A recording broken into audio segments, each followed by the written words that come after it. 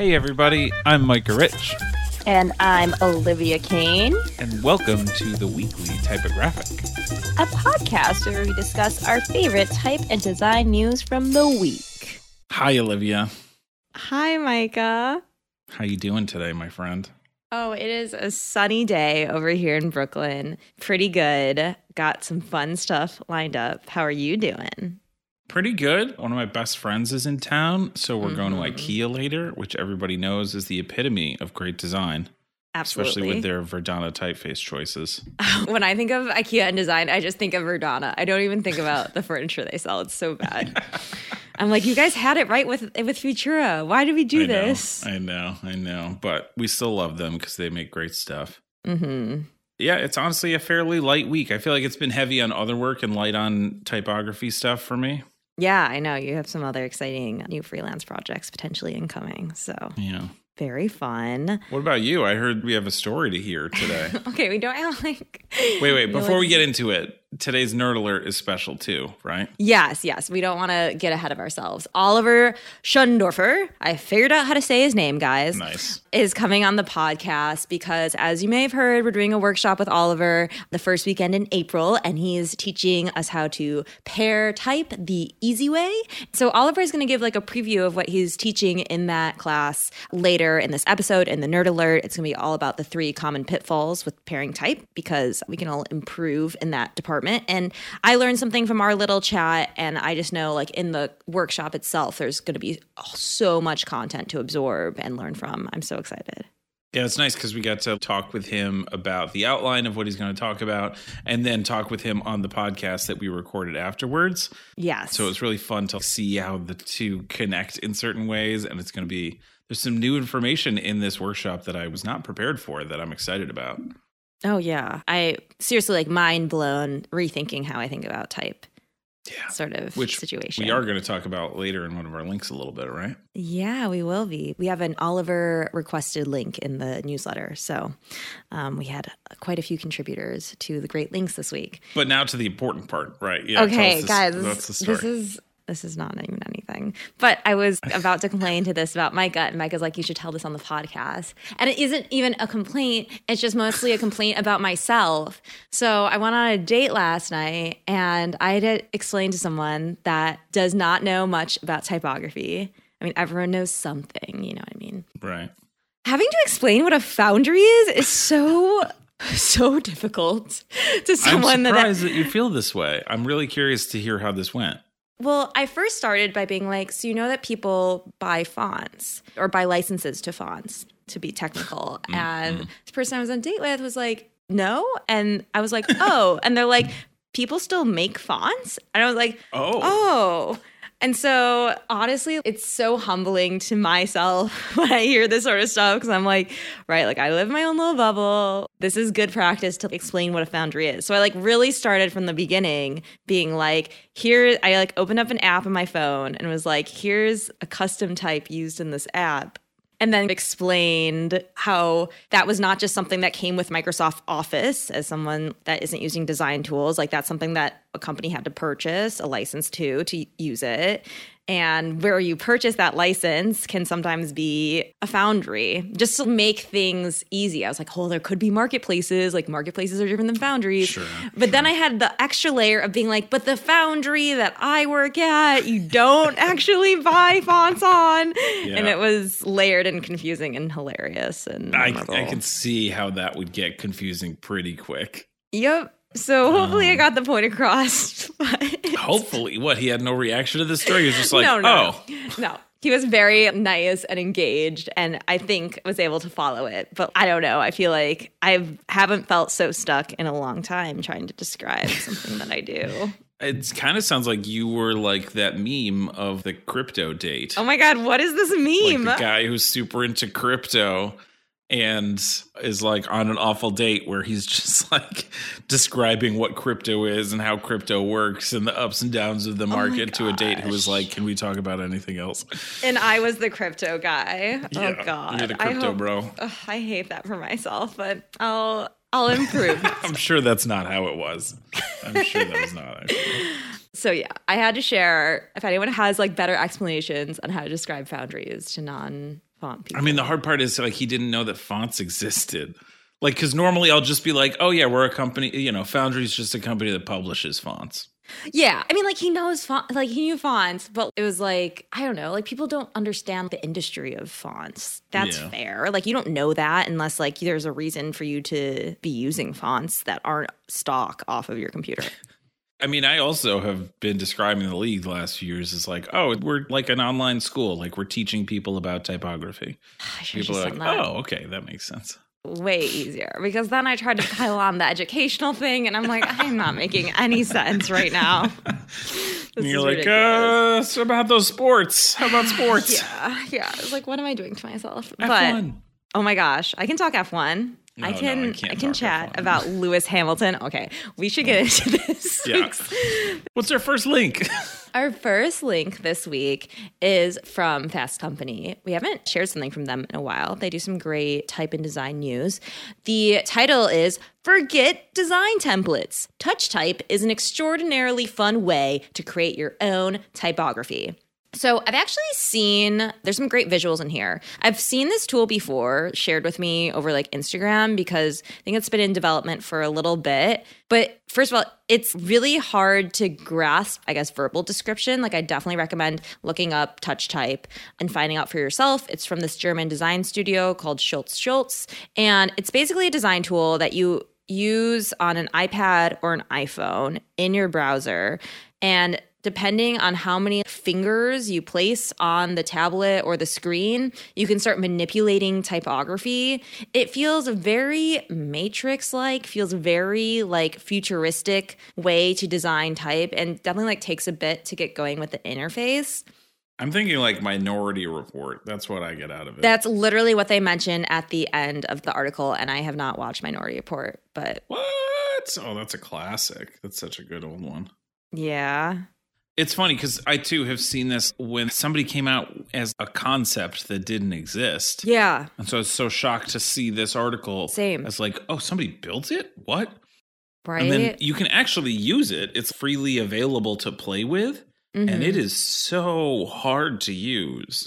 It is very cool, but very difficult to wrap my brain around. I think, yeah, because I'm so not used to like 2 fingers is adjusting one metric, 3 fingers is adjusting another metric, 4 fingers is adjusting another metric. I have an iPhone. It goes mini. Up to 5, doesn't it? Yeah. I think it goes up to 5. Yeah, exactly. It's like 1 just moves it around the screen.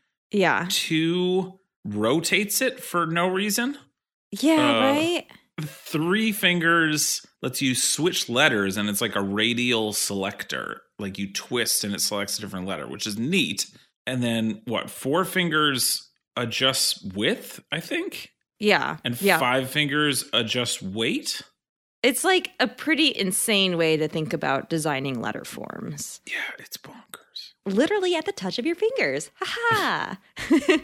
But it's cool that you can check it out and see for yourself. I think it's interesting conceptually. I mean, one of the reasons behind this is thinking about the design tools we have today. You know, there's like Canva, which is said to democratize design because it's so user-friendly. And then there's Adobe Creative Cloud, which is certainly on the more like expert level of things. And so thinking about what happens when we create tools that are like in between these two spaces where it's accessible, but also understanding some principles of design and letters and typography is necessary. Something I also find really interesting is just in building this, they were really thinking about how in the past we create design and how we create letter forms, and thinking that as a type designer, Mark Schutz, the creative director of the studio, says that the design of letters has long been shaped by the tools that we use to draw them. If you think back in calligraphy or medieval Europe and Gothic writing, that was a broad edge nib. Even around the world, different kinds of brushes will impact the writing language. So I think at like a very, very base conceptual level, it's something interesting to think about on ways we can be rethinking the tools that we're using to create typographic outputs. That's a very good point. I was also surprised to find out that this design studio actually makes fonts. So they knew what the heck they were doing when they did this. It was just their idea of how to do it was totally different in terms of tool design than anybody else. Right? I'm curious to see where this goes and if people start using it or if it becomes like more advanced. I can imagine like, you know, it's only black and white. You could given set of skeletons for a letter, but I feel like you can go in so many different directions with this sort of thing, which is fascinating. I don't want to be a naysayer, but I think this is like one of those things that somebody puts out now, right? And everybody's like, oh, that's so cool. And then forgets about. And in like 5 or 10 years, somebody's going to be inspired by this and make something totally different. And it'll just be one of those things that contributes to a movement later on and doesn't necessarily directly change that much, which is okay. That's like a useful piece of history.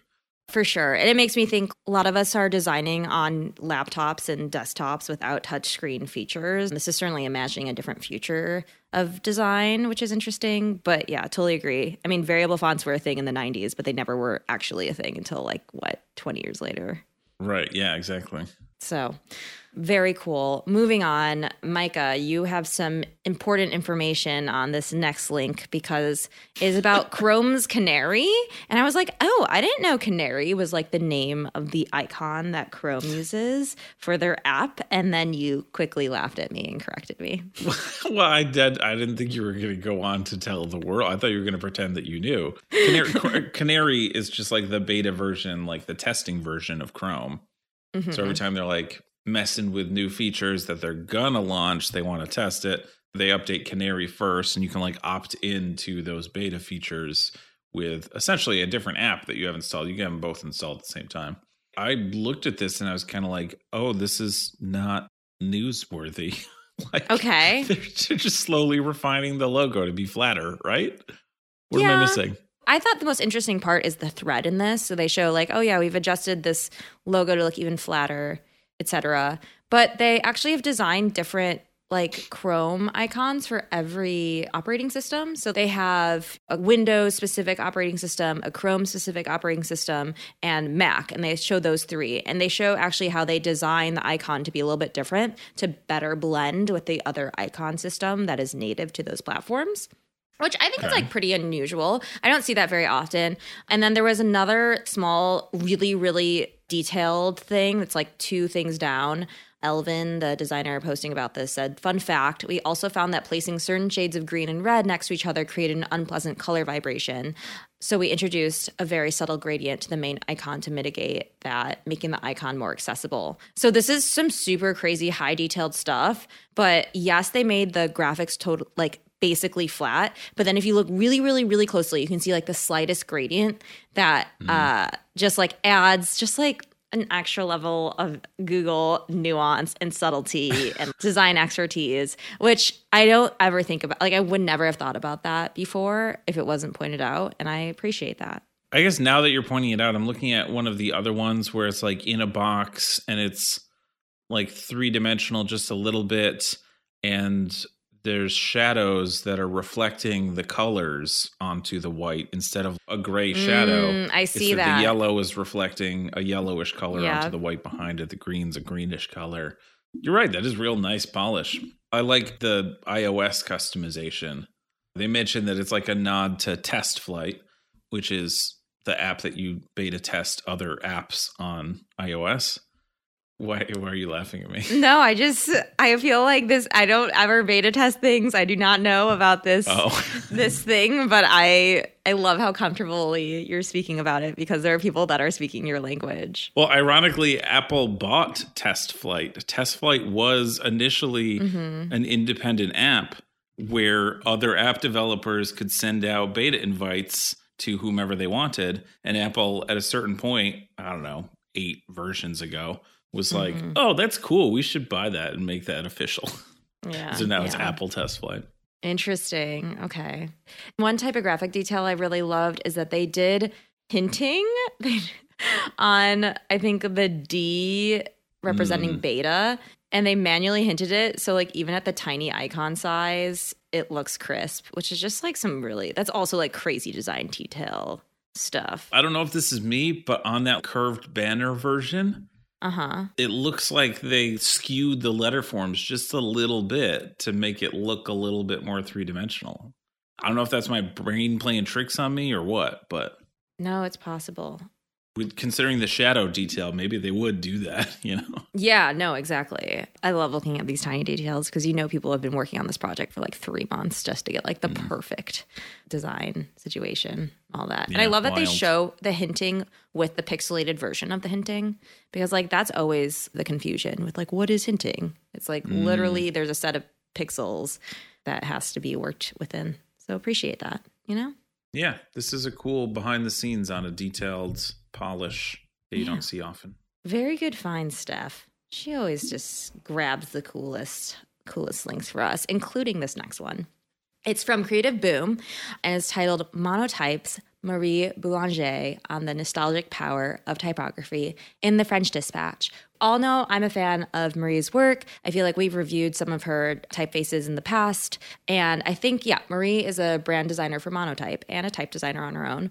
So I think it's pretty cool that she was reviewing the type in the French Dispatch. So like very quirky, very visual, most recent Wes Anderson movie kind of about a magazine house and, this French magazine editor, I think, dies. And then they talk about all the stories in it. It's like definitely more on the experimental side of the Wes Anderson spectrum, I will say.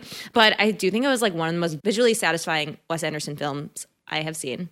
And what's so great about Marie's perspective is the film takes place in France, and Marie's actually able to pick up on a few of the details that are like little nods to French culture and French history. She talks about a series of hand-lettered posters in it that are based off of the May 68 riots. And she even talks about like the design of the cigarettes package was like a nod to this like political movement and it's kind of like a wink to people that know about it. And then in general, I mean, we all know that just like Wes Anderson puts so much detail into his graphic design, which I think is why graphic designers just love his work. And like Marie has a really profound kind of snippet about why type is important in movies and, why type is actually a component of culture and can be just as part of a storytelling as other parts of the art direction in a movie. And I think that's always nice to hear. Yeah, it is yet another thing where there's so much detail and polish that goes into it, but it's not ever a thing that anybody talks about. So you kind of forget how much work multiple people must have put into the typography in this movie. Yeah. And we barely think about it. So it's cool to see this. And there's a really great question here that she refused to answer, which drives me nuts, but I forgive you. Okay. Can a typeface be inherently nostalgic, or does it depend on the context? It's literally like a subheading in the article. And I was like, ooh, I'm interested. And then she kind of talks about it. And at the end, she's like, can it be? You tell me. And I was like, well, I want your opinion. It's definitely like a tough question because yeah, it's 100% the context. We can see Futura in some modern web design project, and we're not going to think it's inherently nostalgic. But if we see it in a certain color palette, surrounded by certain things that harkens back to a certain time, I think no, right? Can a typeface be inherently nostalgic? I feel like that's asking if a typeface can be racist. Obviously, being a racist typeface is a much more loaded question. But don't we think it's all about the context? I am not sure where I land. That's kind of why I wanted to hear an opinion about it, because my first pass is I would agree with you that it's all about the context, that even in the context where like it's black text on white background with nothing around it, that is still a context.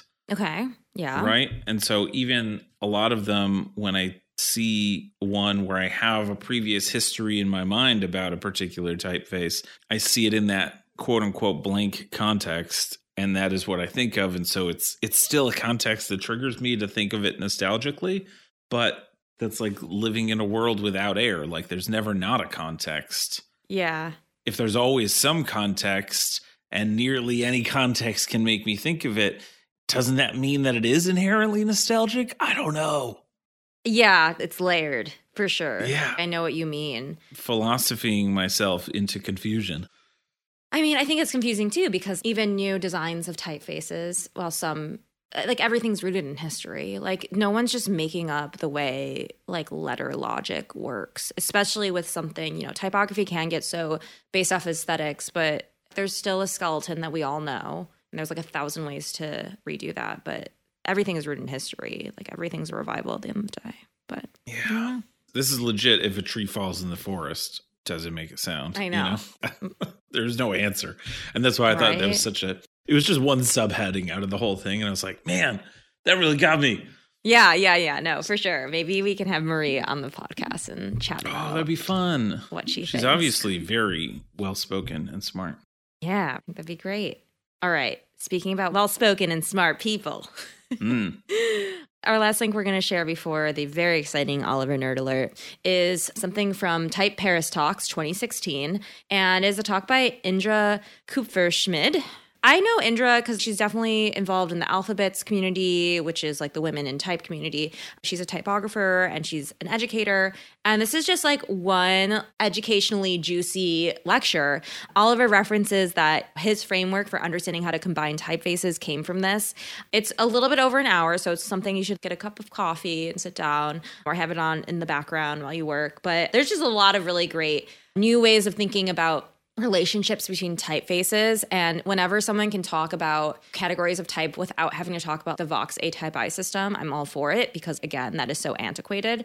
And she makes lots of great points. One really interesting point she makes, though, is like we often think about sans serif and serif being like totally, completely different categories, like within type categorization. But truthfully, there can be a high contrast sans serif and a high contrast serif that have more in common with each other than they do with, let's say, a high contrast sans serif and like a geometric sans serif. You know what I mean? And Oliver is going to go into this in crazy detail in the workshop. We've already like kind of seen what he has planned, and he makes way more sense of this. But it's totally different ways of thinking about how typefaces are related to each other at their core and in their skeleton and in their flesh.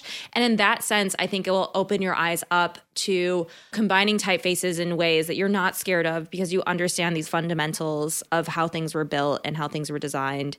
So Indra talks about it a little bit. Oliver will talk about it in more detail in the workshop, and you'll hear his opinion on things in a bit. But just from the bottom of my heart, sincerely recommend putting this on. I like it. I am pulled in already by any talk that starts with the myths of something that I'm thinking about is always a good way to approach it. I love a presentation that way. And myth 1.5 I see in hers is, well, you know, the first myth is there are too many fonts already. Mm-hmm. And myth 1.5 was like, no, there are not, because fonts are just like, and then has like a bunch of options like fonts are just like music or clothes or books or movies or chairs or shoes or Haribo. Oh my gosh. Yeah. Which is true. But that reminds me of something that came up in a chat the other week with an interview we will be doing at some point in the near future.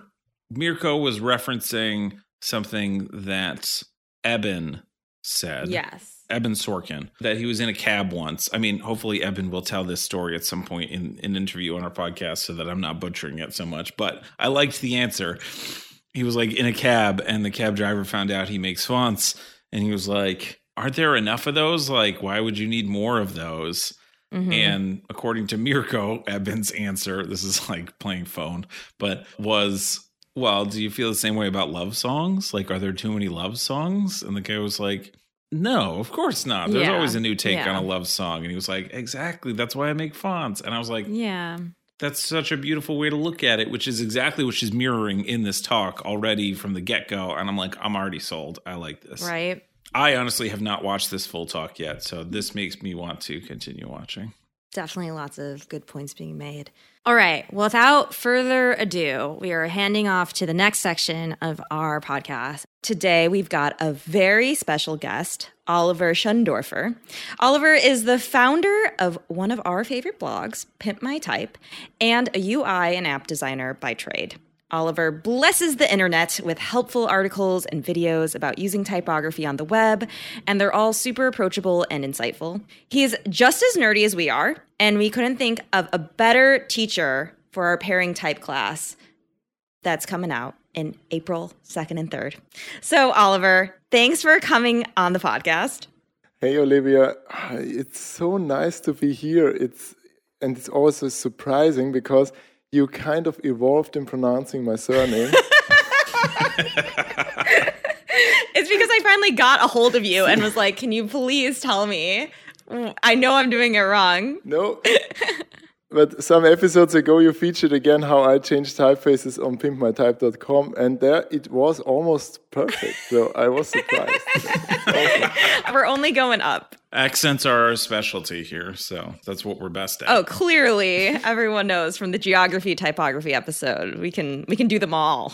We put our best effort. Yeah, I saw that. It's great to be here. It's awesome since we have some asynchronous intimacy here going on, since you're whispering into my ears for a year or two now. I think 2 years now. Wow. Now finally seeing you here in this video chat as well is like weird because I only know the faces. The voices. Where are you calling in from so our listeners know? I'm calling in from Austria, south of capital Vienna, middle of Europe to anybody who doesn't know. I love it when we can get people from across the world just like quote unquote in the same space. It's the best. Oliver, you are about to teach Pairing Type the Easy Way, our workshop on pairing type for people that want to become more confident in pairing type and understanding type combinations and become more efficient at it. I feel like it takes so long if you're just going by your gut and trying to pair that way, which truthfully is what a lot of people do because methodologies on this sort of stuff that are being taught are a little bit far and few in between. Your curriculum is going to be excellent. I'm so excited. We just got a preview of it. And this episode is a little bit of a tease of what they can expect in the upcoming workshop on April 2nd and 3rd. And if you can't make the workshop live, we have the recordings. I think the recordings are going to be just as valuable. I'm sure I'm going to go back to the recordings and then just relearn some of this knowledge because I'm just so excited about the curriculum. So can you tell us what are the 3 common pitfalls of pairing type? Yeah. Going by gut feeling is a very good thing or a very good keyword. And I think this is not wrong, which brings me to the first pitfall, not making a decision. We try to over-engineer this stuff, overthink it, over-scientificate it, and so on, since this is more art than science. And type always conveys a feeling as well, as you already covered several times in this podcast, and an atmosphere, a vibe, something that makes you feel the project or the idea behind it. And I always find it very interesting how the feeling changes or the mood changes when you change a typeface. If you think of a dentist using Futura, that's a good dentist. If you think of a dentist using OpenSense, it's also a good dentist. Yeah. And if you think of a dentist using Comic Sans, you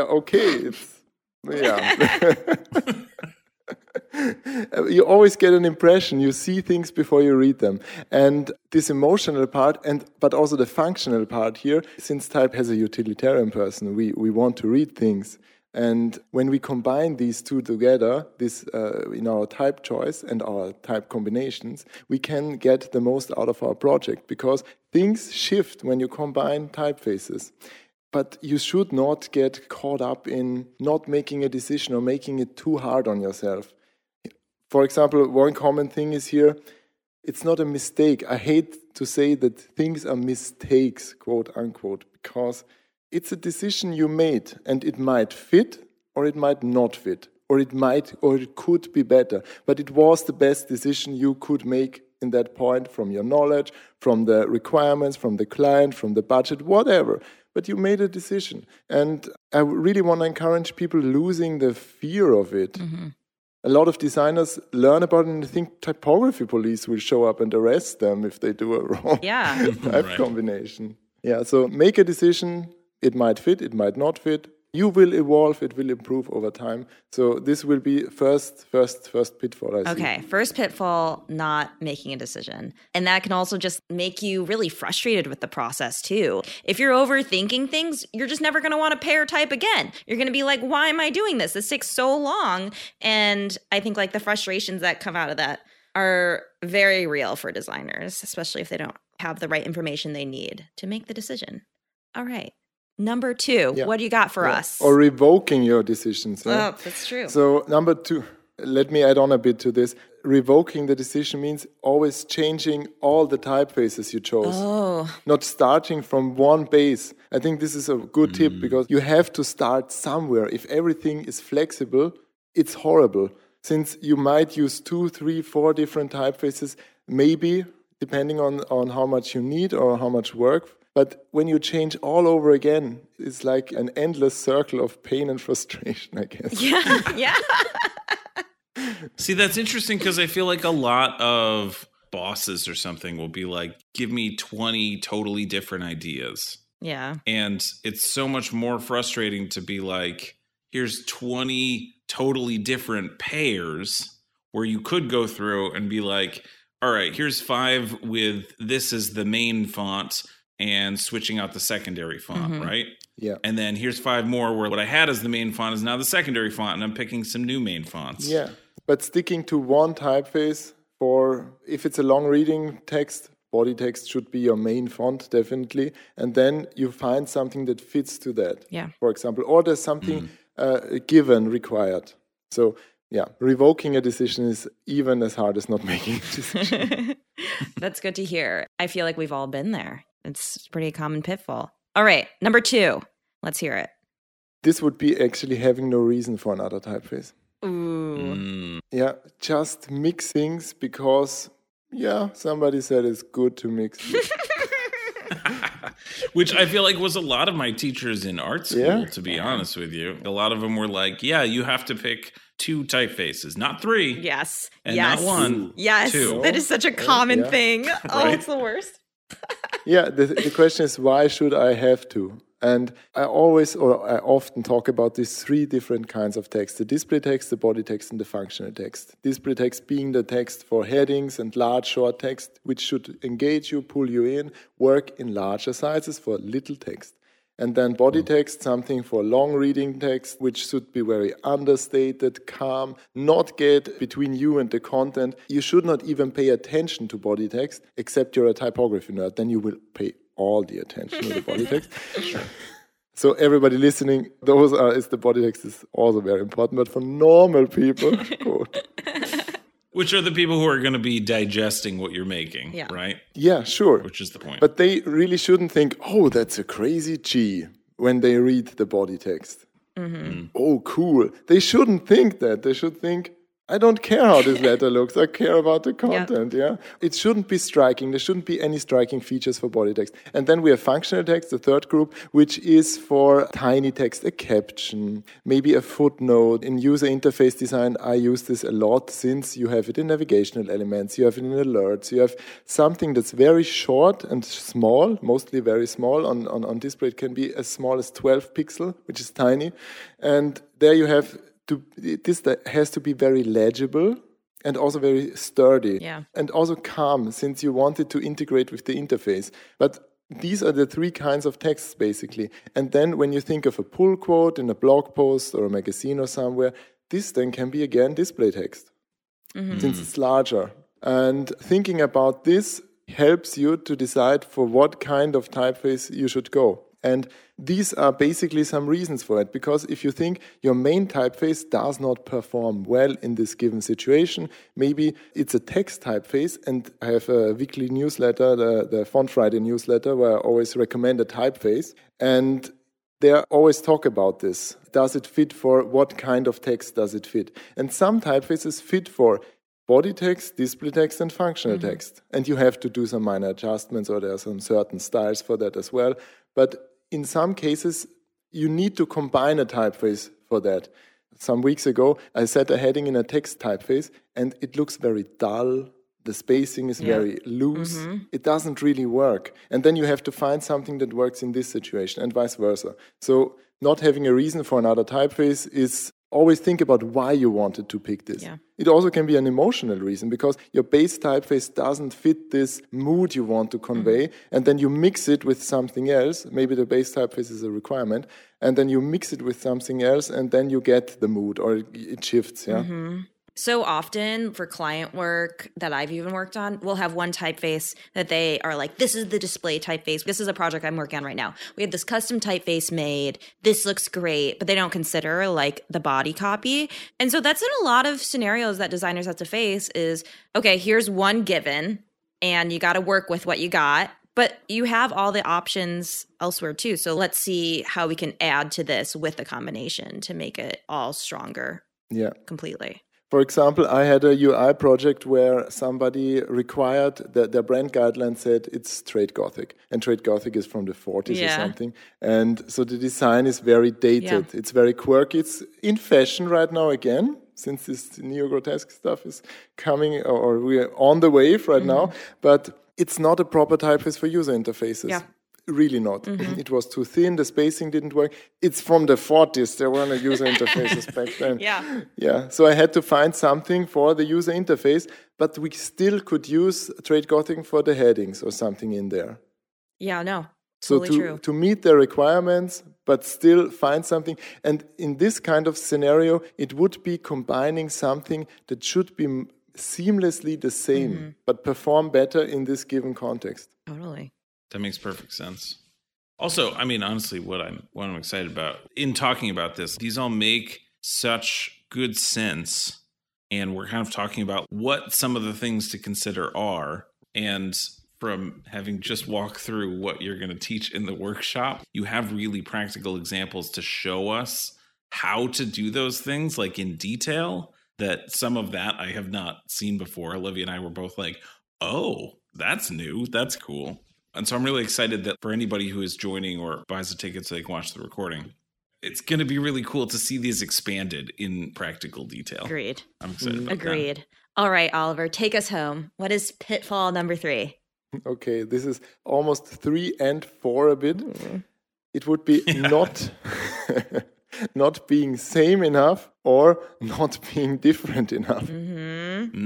So this is the thing that always drives me crazy when I see a font pair, that when there is no reason for a second typeface sometimes, but also when are these now the same or are they not? Do you want this to be seamlessly the same or do you want it to be really contrasting? It's like mixing Futura with Helvetica. In what world would we live where this looks good? Yeah. In hell. Helvetica, I guess. Oliver's own hell is just grotesque and geometric fonts floating around him all day, every day. It's the same point size too, so like there's not even contrast. No, but we've all been in hell. Do you remember the time when macOS had Helvetica, Neue Helvetica as the UI font? This was a dark time. It was 2013. Oh my gosh. Only you, Oliver, though. You're right. Arial is better. Oh my gosh. No, Lucida was better. Lucida Sans was better. That was the one before. But now we're okay with San Francisco. Okay. But yeah. So not making it different enough is a good tip for pairing typefaces as well, is making them very, very different. So for example, you have a body text set in a sans serif. And now I'm not saying use a serif to combine it with, because, as you will learn in the workshop and see, that the serifs are not the thing that's so distinguishing. It's more or less the form model or how the typeface is constructed. And when you think about, for example, having a body text in a sans serif, then you could go for a handwritten, or for your display text then for a handwritten, for a script, for something, whatever, slab serif craziness, Western, poster, wanted, whatever fits the theme or the topic, but something that's so different from your body text that it won't get in the way of it. So they are so different that it clearly is not, or it is obviously a good couple. And the other thing making it same enough, this is more tricky. If you want it to seamlessly integrate, if you want it to have the same vibe or feeling, but slightly altered or different for the given situation, then you should look at the construction of the letter forms, at the contrast, at the axis, and all the stuff I'm going to show in the workshop, which is a bit hard to explain now on an audio format, I guess. Right. Very, very insightful. I'm so excited to chat about this and the advanced techniques you have, which I can't spoil, to understand the construction, the skeleton, and then also the flesh is some unprecedented material that I haven't personally seen. And I'm just going to be thinking about it forever after when I'm pairing type. So I'm just saying. You will never see typefaces same. Yeah. Especially using words like skeleton. Oh, yes. Oh, yes. Yeah. This is not by me. I have to shout out to Indra Kupferschmidt. There's also a great talk, Type in Paris. I linked we could link the talk in the show notes, which would be great, where she roughly also explains something about that, because it's one part of this talk, because it's something I only recently understood and started to seeing to, let's say, push away all the other layers of distraction, which would then be contrast and serif, and look at the bare construction of the letters, which gives you a basic understanding what fits to what. And this is a much more flexible and fluid system compared to the Vox A type high classification system you talked about in a previous episode, which I enjoyed a lot, because it's stated it's more focused on art history, and I think it was released by a time where most of the typefaces still were serif typeface in the 60s or something. Yes. But we still use it. But for what for? Yeah. It doesn't help us in our practical daily life. And this is a great update by Indra Kupferschmidt, yeah. That's great. We'll get that link from you to make sure we include it for this week, because I think it'll pair nicely with this pairing discussion. All right. Good Thanks. one. Thanks. Okay, Oliver, recap. What are the three that we talked about? And then we'll head out of here. Sure. So not making a decision was the first one. So make a decision, even if you're not really certain. Just make a decision, for God's sake. It's only type. Then not having a reason for another typeface, and then not making it different enough or not making it same enough. I love it. Mic drop right there. If you want to hear more methodologies, more tips and tricks, it is just going to be packed full of them on our upcoming workshop, Pairing Type the Easy Way. Oliver is so knowledgeable, so friendly, so approachable. I'm sure you've gotten a taste of like how great he is on this podcast. It's just more of that. It's just literally more of that for a weekend, and I cannot wait. It's going to be really fun. We are here to hype you up because I know it's going to be excellent. Thanks, Olivia. All right, thanks for coming on, Oliver. You're the best. Thanks, Michael. Thanks, Olivia. Looking forward to this workshop now. Do-do-do-do. Do-do-do-do. Never gets old. Do-do-do-do. Do-do-do-do.